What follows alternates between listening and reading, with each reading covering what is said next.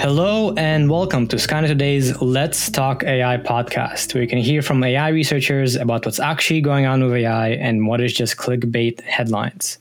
I am Andrei Krenkov, a third-year PhD student at the Stanford Vision and Learning Lab and the host of this episode.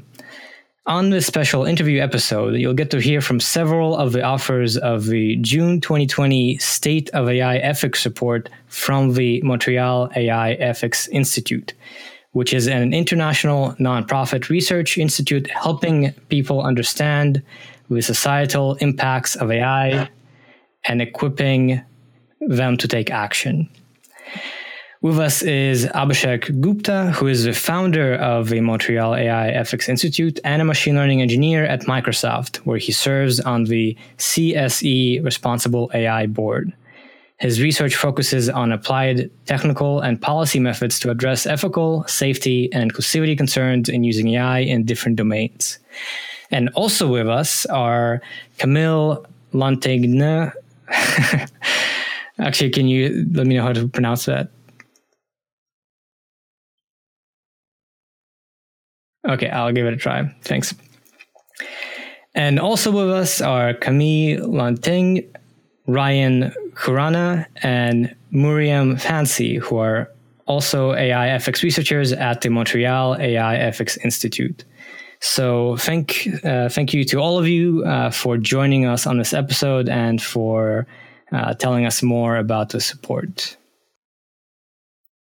Yeah, no, thank you for having us, Andrew. It's great to be on here along with Camille, Ryan, and Muriam.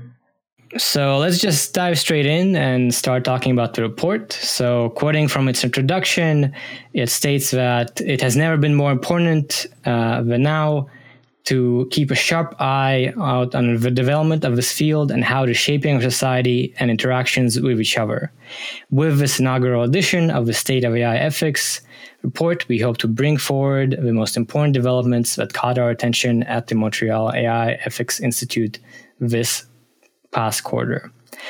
Our staff has worked tirelessly over the past quarter, surfacing signal from the noise so that you are equipped with the right tools and knowledge to confidently tread this complex yet consequential domain. So I think that's a very clear motivation for why you created the report and what you hope people can get out of it.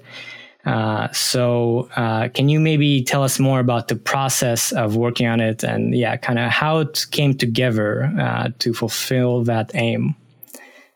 Yeah, no, absolutely. And I think 2019 was a great year in terms of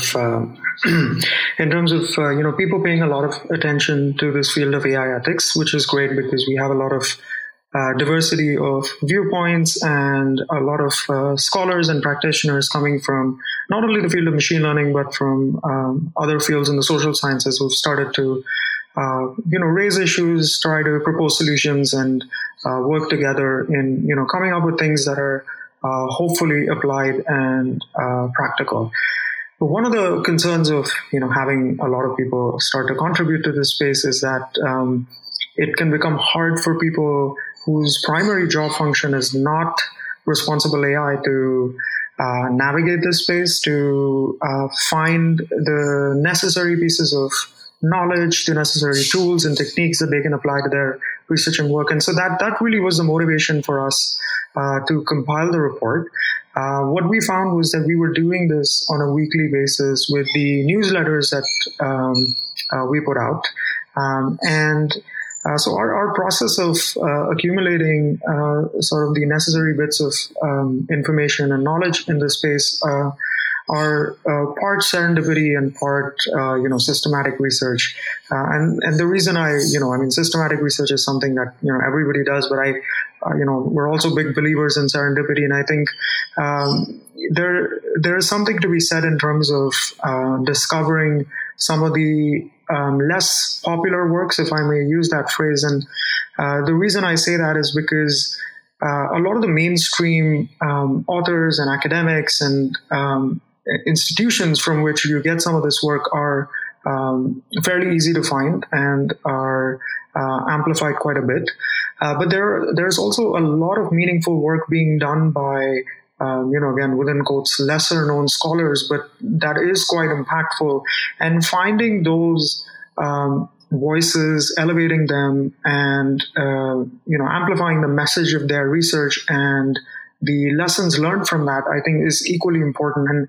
And so that's something that we've been actively trying to do, is to not only find some of the most impactful works from the large organizations, the more, quote unquote, influential authors, but also the ones coming from those who are maybe not as well known yet, those who are doing meaningful work. And sort of compiling that into the report, our goal was that it would be a little bit like, your handy reference for catching up on this very, very rapidly evolving field quickly, and use that as a guide for implementing some of these ideas into practice. I see. Yeah, it makes a lot of sense. Even as an AI researcher, I find myself barely keeping up with a lot of these different takes on AI and ethics. So it was, very exciting to see such a compilation. Maybe Camille or Ryan or Miriam, can you pitch in how were you involved in the process? What involved working on this report? So yeah, I got the chance to contribute a few of the research summaries that are in the report. And through that, not only do the people who read the report get to learn more about the research, but it's also a great incentive for us at the Institute to keep up with new research and deliver it and understand it in a way that is accessible not only to high-level academics, but also to the general public. So that was a great insight for me. I see. Yeah. Actually, I believe in the past on this podcast, talked about some of the research summaries from the Montreal AI Ethics Institute, and having such a high-level kind of digest of a more substantive work definitely makes it more accessible. Moving on, actually, from that note, I was wondering, so this report is quite large. It's more than 100 pages, and it covers many topics like agency and responsibility, disinformation, jobs and labor. So I was wondering for each of you if there are any particular lessons that you got this year working on it, or any even particular articles or research papers that particularly struck you or particularly memorable that you can highlight? So yeah, I think, one of the papers that I was really happy that, we came across and had a chance to feature in there was on how biases in pre-trained NLP models surface and affect people with disabilities. And I think that was something that wasn't really well explored in the literature prior to that. I mean, there were a couple of reports, I think, from the AI Now Institute that did talk about a research roadmap for some of the, consequences and impacts of AI systems on people with disabilities. But there really wasn't too much work that was done otherwise on the impacts. And it was interesting to see that now researchers have started to talk about that, and also to, look at these pre-trained models, things that, have potential downstream consequences, because there is a lower barrier to using pre-trained models compared to maybe rolling your own or starting from scratch, and just because of the higher accessibility, the impact that biases in such models have is also so much larger. So that was something that was interesting. Another piece that I found to be quite insightful was looking at Ubuntu ethics as a way of breaking away from the traditional ethical standpoints and viewpoints in discussing AI ethics, which I think was not something that, again, gets talked about very often, but we need to be, when we're talking about inclusivity, we really need to be inclusive of different ethical perspectives as well, even when they, maybe don't necessarily jive with the ones that are, quote unquote mainstream, or the ones that we know and talk about a lot in the Western Hemisphere. I see. Yeah. And Yeah, I think that's part of what's great about the report is it highlights some of these more interesting, maybe less seen perspectives. Any other highlights that you can share? Yeah, if I could just jump in there. One of the most interesting sections I think is super valuable for people to read through is on the future of AI ethics. So there's 2 research papers that are summarized there that I think are quite critical for a lot of people who are both machine learning practitioners and people thinking about ethics. The first is called Beyond Near and Long Term. And I think this is a really important distinction because what confuses a lot of people who think about AI is that they conflate the real issues that people are facing right now, such as the ones that Abhishek mentioned with biases in NLP algorithms, with this more like existential threat of a super intelligent AGI, or the threat of what if AIs have so much control that we no longer need human labor. These very far off threats that don't really match the current research priorities and capabilities. So this paper provided a really interesting framework on how to assess the importance of an AI ethics contribution and how we even think about algorithms. And instead of thinking about near and long term, they propose thinking on an axis of impact and capability. And the more the capability is somewhat detached from the existing capabilities, the less it seems like a prescient topic. The more that the impact is narrowed to something really specific, the less it also seems like a prescient topic. So it really helps reprioritize how we frame AI ethics. The other one that I think is really important was called Troubling Trends in Machine Learning Scholarship. And this, again, is really important because it highlights a lot of the ways people think about AI and the way that we think about the gains in AI as something that is not always really clearly understood. Like you can't easily quantify what progress looks like. And a lot of these examples that perform really well on toy problems don't necessarily generalize to the real world. And understanding that is important both for ML researchers and for people that are putting their trust in algorithms and deploying them into business contexts. And having that frame really helps you make a lot more ethical judgments going forward. So I think that kind of more general ethics framing work in this paper is super valuable for people to take into account. I see. Yeah, those are 2 really interesting ones. I think we actually talked about the Troubling Trends paper when you saw your summary on the website. So it was great to see. Maybe next we can talk with Miriam. What were some highlights for you? For sure. Particularly, my interest in AI goes really in terms into the connection with regards to human rights and privacy. And so the law and governance and privacy sections were particularly interesting, especially with the highlight of its impact on certain communities, but also bringing into light the role of coronavirus and how surveillance in AI plays a big role in understanding people's human rights and how that's governed. And I would say translating surveillance tool into a virus tracker for democracies is a great example of an article that really speaks to some of those issues that I think Abhishek mentioned before, and same with Camille, is that what Montreal AI Ethics Institute is trying to lay out what's happening with artificial intelligence for the public, and not just for academics who are understanding what's going on in the space. And I think that section really did that really well for understanding how AI is playing in current events.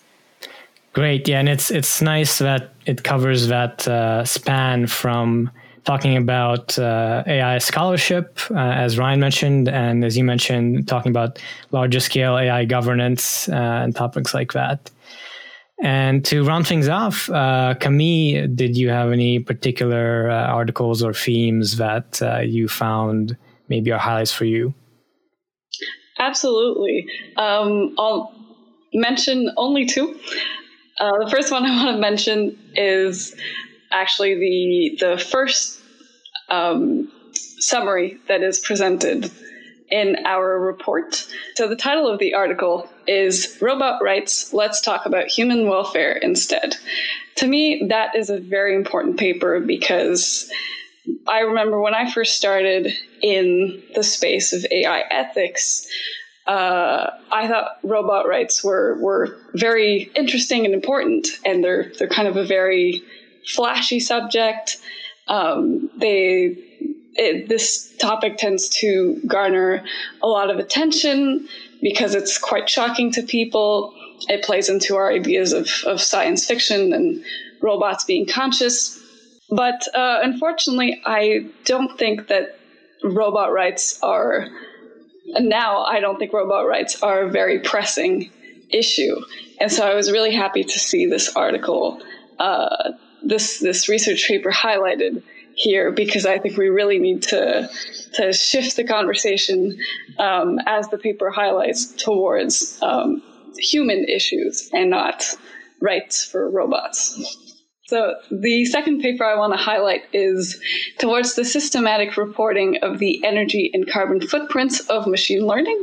That's by Henderson and colleagues. And so this paper, I actually had the chance to write the summary for it. And it strikes me as very important because we don't hear a lot about the impacts of machine learning and AI on the environment, on our climate yet. It's not such a hot issue, but I personally think it should be. And I guess I'm somewhat biased here because I am working on these issues in my own work. But I was very, very happy to be given the opportunity to work on this specific paper, more largely on the topic of the carbon impact of ML, because it's so new still, and it should really be more broadly explored. I think the intersection between machine learning and environmental issues should be studied more widely. And there has been some great progress in the area of how AI and ML can help mitigate carbon impact and climate issues. And that's really awesome. We do want to see more work happening in that area. But I think it's also crucially important to kind of assess how ML and AI might be contributing negatively to carbon footprints and climate issues. So I thought that was a very vital perspective, and I hope we hear more about it in the future. Great. Yeah, actually, I really like that work by Henderson et al. Henderson, I think, is at Stanford doing some very cool work. And I think I saw also that paper on robot welfare, and I thought it was very, very accurate to say that, you know, it's good to have these theoretical concerns, but there's more to it with humans. So that was very interesting to hear all of your highlights. I think that showcases kind of the broadness and all the variety of topics covered in the report, and kind of it makes sense that it is that deep because there's a lot to AI ethics and a lot of dimensions to discuss, and it's great that there is a single report where you can go and sort of browse through all of these things. On a similar note, another thing I found interesting is that besides research summaries, you also cover a lot of reporting, a lot of articles concerning AI ethics. So you have some of them are this dating app exposes the monstrous bias of algorithms, or there's also racial disparities in automated speech recognition, or how Allstate's secret auto insurance algorithm squeezes big spenders. And it's interesting to see all these articles because it's something we talk a lot about on this podcast is AI news, and actually seeing how AI is already out in the world and how there are actual current problems with it that people should be aware of and kind of avoid. So going from there, I'm curious, what are maybe some of the concrete instances of AI being used in the world in problematic ways, and not necessarily research or kind of conceptual takes, but what are some actual concrete instances of AI you found out about that were memorable, or you think showcase kind of what is going on with AI right now? So I think one of the interesting ones there is on how we're increasingly delegating our responsibility to do, background checks in employment, where you're using predictive models to score applicants based on not only the data that they've submitted, but additional data that's scraped from elsewhere on the internet, from the social media profiles and your other web presence, right? And what's interesting there is, hiring processes are already opaque. Adding another layer of obfuscation on top of that makes it opaque even for the people who are doing the hiring, which is interesting because you are making the process less and less transparent to the applicant, and they might be, accepted or rejected based on, obscure criteria that aren't clear neither to the applicant nor to the people who are doing the hiring, because you're increasingly sort of delegating away your responsibility and your judgment to external systems. The other thing there is, if you're buying these systems off the shelf, which is most often the case, you're not developing these in-house, we don't know what are the values and norms that the vendor is encoding into these systems and how they're going about thinking in terms of weighting different features and how they think, or what they think are the important things to consider when looking at job applicants. So the reason this is important again is because, and more so now than ever, where people are human resources are limited. We're trying to do the best in terms of constrained timelines and resources in terms of hiring.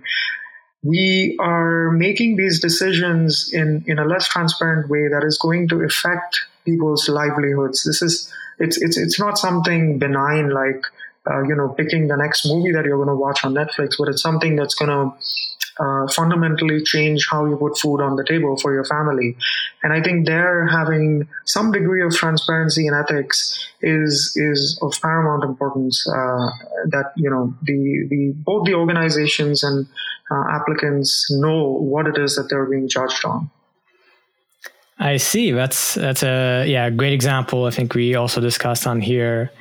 I think, maybe Miriam, do you have also an example that you think is interesting?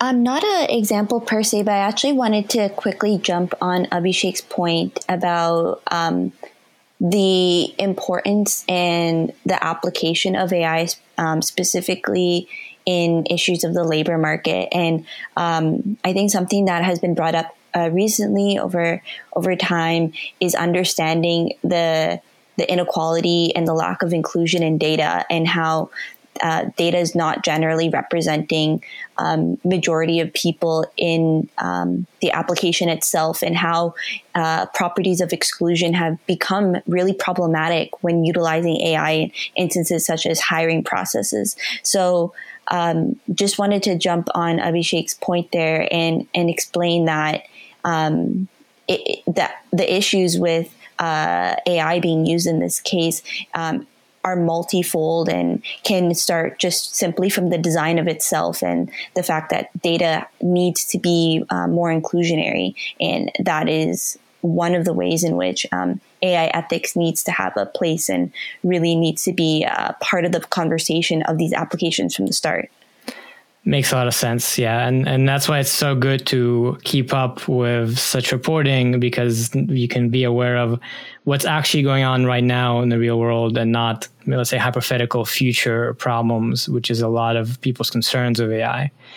Ryan, do you have any thoughts on this topic or other examples? Yeah, so actually, the thing that I wanted to mention builds off what both Abhishek and Miriam were saying. One of my favorite articles is actually a Wired article covered here called AI is an Ideology, Not a Technology, by Jaron Lanier and Glenn Weil, both in a Microsoft Research, and I've had the pleasure of working with Glenn Weil through the Radical Exchange Foundation, and I think both of them are some of the most interesting thinkers about technology today. one of the really fascinating things, because this is a really broad argument that they make, is just that our conception of AI is not about a technology with capabilities, but it's about a way of doing things. And so when we speak about automation and the replacement of jobs that AI is going to have, we often refer to it as if it has capabilities well beyond what it's actually doing, and that it's almost an ethereal technology, that no one made it, it didn't result from anything, and it's just going to replace people. And we completely discount the process by which the data that goes into AI is created. We don't consider that a labor activity. The fact that whenever I do a CAPTCHA, I'm providing some training data of identifying things, that doesn't matter. That's not labor. All the labeling that goes in to different data sets that are used to train algorithms, that's not considered labor. And so this is a really ideological point, that what is considered labor and what isn't is decided by the people who have power at the moment. And it's a really interesting thing where they also go into this idea that, we speak of automation even in things that we fail to automate. But that's because there's this view that, it's not that we can't automate it, it's we can't automate it yet. That human labor that we view as less important, it's always replaceable. It's just not replaceable right now. AI that can do that is coming. It's just around the corner. And this entire way of thinking pervades a lot of how the hype and the buzz around a lot of AI investments are made. And even if you're a well-intentioned researcher who is pushing things further, you have the incentive to present your ideas in this way. And obviously there are some people who think that, they're just one step away from an AGI, so they truly believe their own hype. But all of this creates this pervasive discounting of the actual labor that goes in. It makes us have anxieties well beyond the actual capabilities of a technology. And it makes it far more than just a capacity of what a technology can do. It makes it a way of viewing work and the economy and social relations. And so that presentation makes the impact of AI very radical, and it allows us to understand why we have these ethical concerns to begin with. I see. That's a great example. And it does speak to, I think, one of our goals of this podcast is to try and get across from the perspective of AI researchers. I mean, what is even AI, right? What is it concretely right now in the real world? What are its limitations? All these things that maybe are still percolating through the broader culture, and we are even still figuring out. And that's why it's really good to be aware of resources like this report that speak to that question. Speaking to this point around hype based on how AI is viewed, I think it's fair to say there's been a lot of hype building up about AI in the past decade, and part of why that is incorrect perceptions of what it is versus what people think it might be. So among all these topics that are covered in the report of disinformation, jobs, ethics, maybe robots, what are some topics you think maybe don't get enough attention in people's minds, or maybe people pay too much attention or are too worried about disproportionately? So I think, one of the areas that gets covered a lot in popular coverage is privacy, which makes sense. I mean, given the current, ecosystem and environment in terms of the COVID-19 and contact tracing apps. So it makes sense that, privacy would get a lot of attention, as was the case last year in 2019 as well, where privacy was, front and center. One of the areas that I think deserves a lot more attention and doesn't get enough attention at the moment is machine learning security. And that's basically viewing machine learning systems from a cybersecurity lens and analyzing where such systems can fail. So, one of the most common examples discussed there are how adversarial examples can break down the performance of a machine learning system. So, you have people painting their faces so that they fool or I guess deactivate sort of the recognition capabilities of facial recognition systems. You have little strips of tape that you put on a stop sign that confuses the computer vision system on a car. You have other adversarial examples in the wild that can confuse machine learning systems. But one of the things that's important to understand there, in this sort of cluster of attacks, that includes, model inversion, model evasion, data poisoning, model extraction, amongst others, is how that also has impacts from an ethics perspective. And what I mean there is, let's say you start with a machine learning system where you have done your best, you've done your best effort in terms of ensuring fairness, in terms of the outcomes from the system. You've, applied some bias mitigation techniques to your training data. But if you've not put in place some of the machine learning security measures, what essentially ends up happening is that you've opened up this new attack surface through which, let's say, for example, by using data poisoning attacks, you can again now skew the system in terms of producing biased outcomes. And then it becomes really problematic because all the efforts that you put in prior to deployment to have ethics and inclusivity be an integral part of your system sort of gets subverted because you did not think about this from a machine learning security perspective. And so we have been doing some work in that space. In fact, Eric Galenkin, who is a researcher at the Montreal AI Ethics Institute, and myself, we just presented yesterday at a workshop at ICML, a framework that we've been working on called Green Lighting ML, which essentially helps to ensure confidentiality, integrity, and availability in machine learning systems when they're deployed. And I think that's something that doesn't get enough attention and should going forward. I see. Yeah, very interesting. I think security is one of these things you don't realize to worry about until you start to understand modern AI more and see all these kind of adversary examples and other limitations. Camille, do you have also a take here on what is maybe hyped or not hyped enough? Yeah, so one of the areas I think should get more attention is what AI actually is. And I think it should get more attention, not necessarily from researchers who are doing this work in universities, but more specifically from mainstream media outlets like television networks or radio stations or newspapers, media that people who are in their 50s, 60s, people who are in the age range of my parents, for instance. I think those outlets should really talk about what AI actually can do and what AI cannot do, where it's not going. Yeah, that's a great point. I think actually, if you look at surveys out there, most people who aren't experts don't really know much about AI is sort of the findings. So it's certainly something that needs more work for more people to understand what it actually is and how it differs from sort of the science fiction representations or the popular media representations. I think, Ryan, do you have also a thought on this area?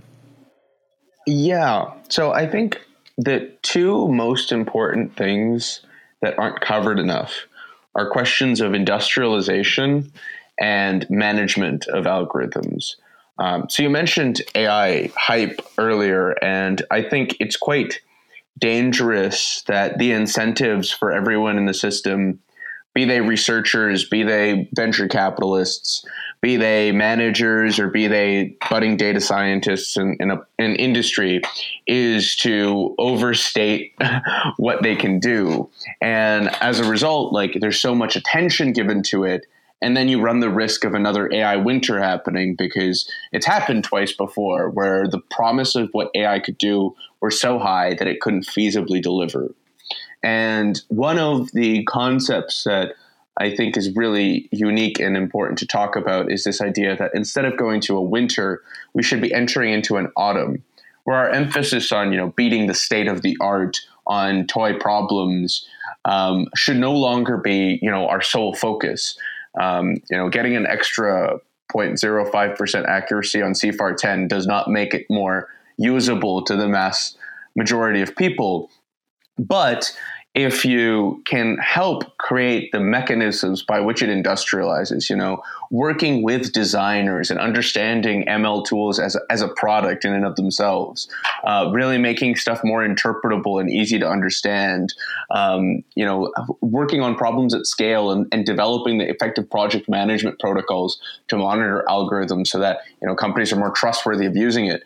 This is the kind of stuff that actually allows it to deliver on something more than just its promise. It allows it to deliver on practical issues. And I think those questions of industrialization are getting more attention now. Like I was at ICML this last week, and there was a lot more papers on that this year than last year. And so that's something that's starting to get attention, but it needs to get more attention. And on the flip side, if these do get used more commonly, because while they're used at Google and Facebook or governments in, like China in terms of surveillance, and that gets a lot of attention, the vast majority of the economy is not using deep learning algorithms or anything close to that complexity. And if they do start using it, we have to ask questions about, well, how do they manage it? How do they trust the algorithm? How do they monitor what's going on? How does someone get alerted if the algorithm starts making a mistake? Like if you're Amazon and you develop a hiring algorithm that starts discriminating against women, how can we sound the alarm bells really quickly for that? And so those management protocols are something that have to be thought to really carefully.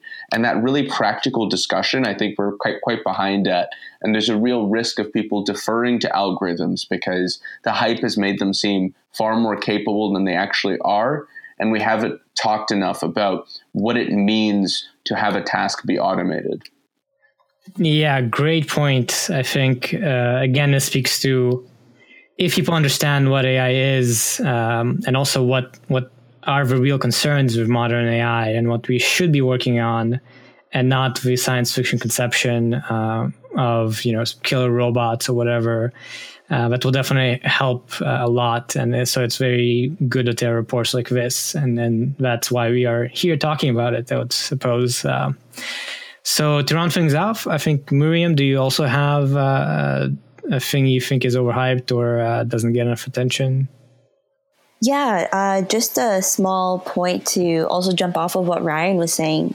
Specifically, I believe it was mentioned to the industrialization point and also slightly touching on his management point, is that from a policy perspective, and unfortunately I can't bring the technical perspective of this, is that the diversity or the lack thereof diversity in developing AI, I think in many instances is quite problematic, and we're seeing the detrimental effects of it from applications from such as Compass, or as Abhishek mentioned before, the applications of AI in hiring processes is not spoken about too much. And I think that goes to what we spoke about previously, which was the lack of inclusion in AI and the fact that data is not properly maintained. And really, I think the fact is that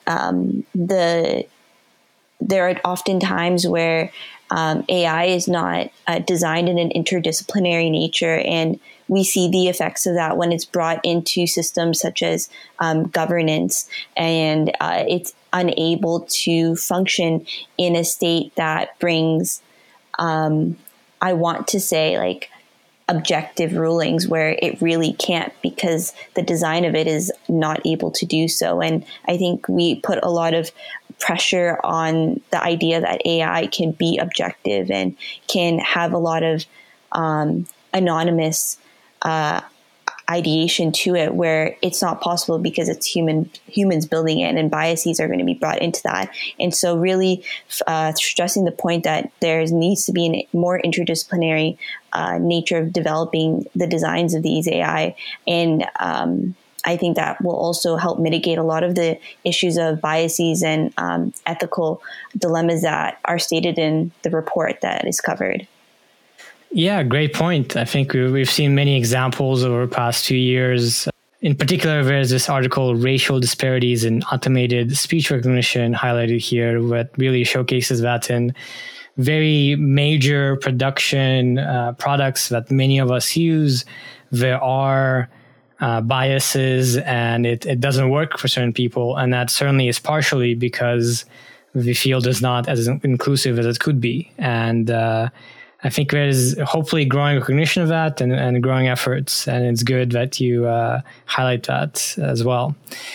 So yeah, we covered, I think, much of a report now, many example articles and topics you think deserve more attention from it.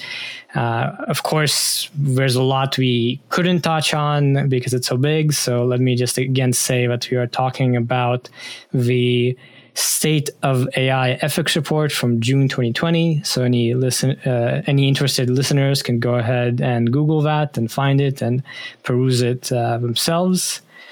And now maybe to cap things off, we can go a bit broader. And I'd just like to ask you, what other things does the Montreal AI Ethics Institute do? What other ways do you work on AI ethics? And how do you see kind of a field evolving and your part in it? So I think the biggest thing there, Andre, is that we firmly believe in equipping and empowering everyday citizens, diverse stakeholders in shaping some of these technical and policy measures. And that's really at the heart of all of the work that we do. And, part of that work manifests itself through the public workshops that we host that help to build competence in this space, adding nuance to the discussions, helping people really understand what some of the concerns are, but also how to take some of these lessons and implement them in practice in their own research and work. We also have learning communities at the Montreal AI Ethics Institute, which meet on a bi-weekly basis, inviting people from our community to and from around the world to take part, to learn together, and to build a deeper understanding. At the moment, we're focused on 4 areas, which are privacy, disinformation, labor impacts of AI, and machine learning security. And finally, looking at how we can improve participation from diverse stakeholders in the scientific publishing model. So what we've done is we've launched a program that we call Co-Create, which helps to lower the barriers to publishing in the traditional academic and scientific model, which for people who are not familiar with it can be a little bit jarring, can be a little bit off-putting, and it could be simple things like understanding how to process and work with LaTeX templates, or it could be something as simple as looking at the different platforms that are used in academic publishing, or on the other end, making your ideas more scientifically rigorous, and understanding how to do empirical studies to back up your ideas. That's something I think that's quite important. And through the Co-Create program, what we're doing is helping people find each other, those who have a lot of experience in this space and those who don't, to work together, because we believe that ideas can come from all parts of the world. It's not necessarily just those who are on traditional academic tracks, but often people who are outside have a fresh perspective, and elevating their voices, helping them participate in this scientific publishing model is also something that I think is going to be quite impactful. I see. Very interesting. So it sounds like any interested listeners, you can, of course, look up the Montreal AI Ethics Institute and look into maybe even if you want to take part in these community initiatives. I would definitely say that you should consider it and take a look, because these look like great options for anyone interested in this area. So with that, I think we will go ahead and cap this episode off. Thanks again, Abhishek, Camille, and Ryan and Miriam for joining us for this discussion. This has been Skynet Today's Let's Talk AI podcast. If you've enjoyed this conversation, please go ahead and rate us on any platforms you use and subscribe, and tune in to our future episodes.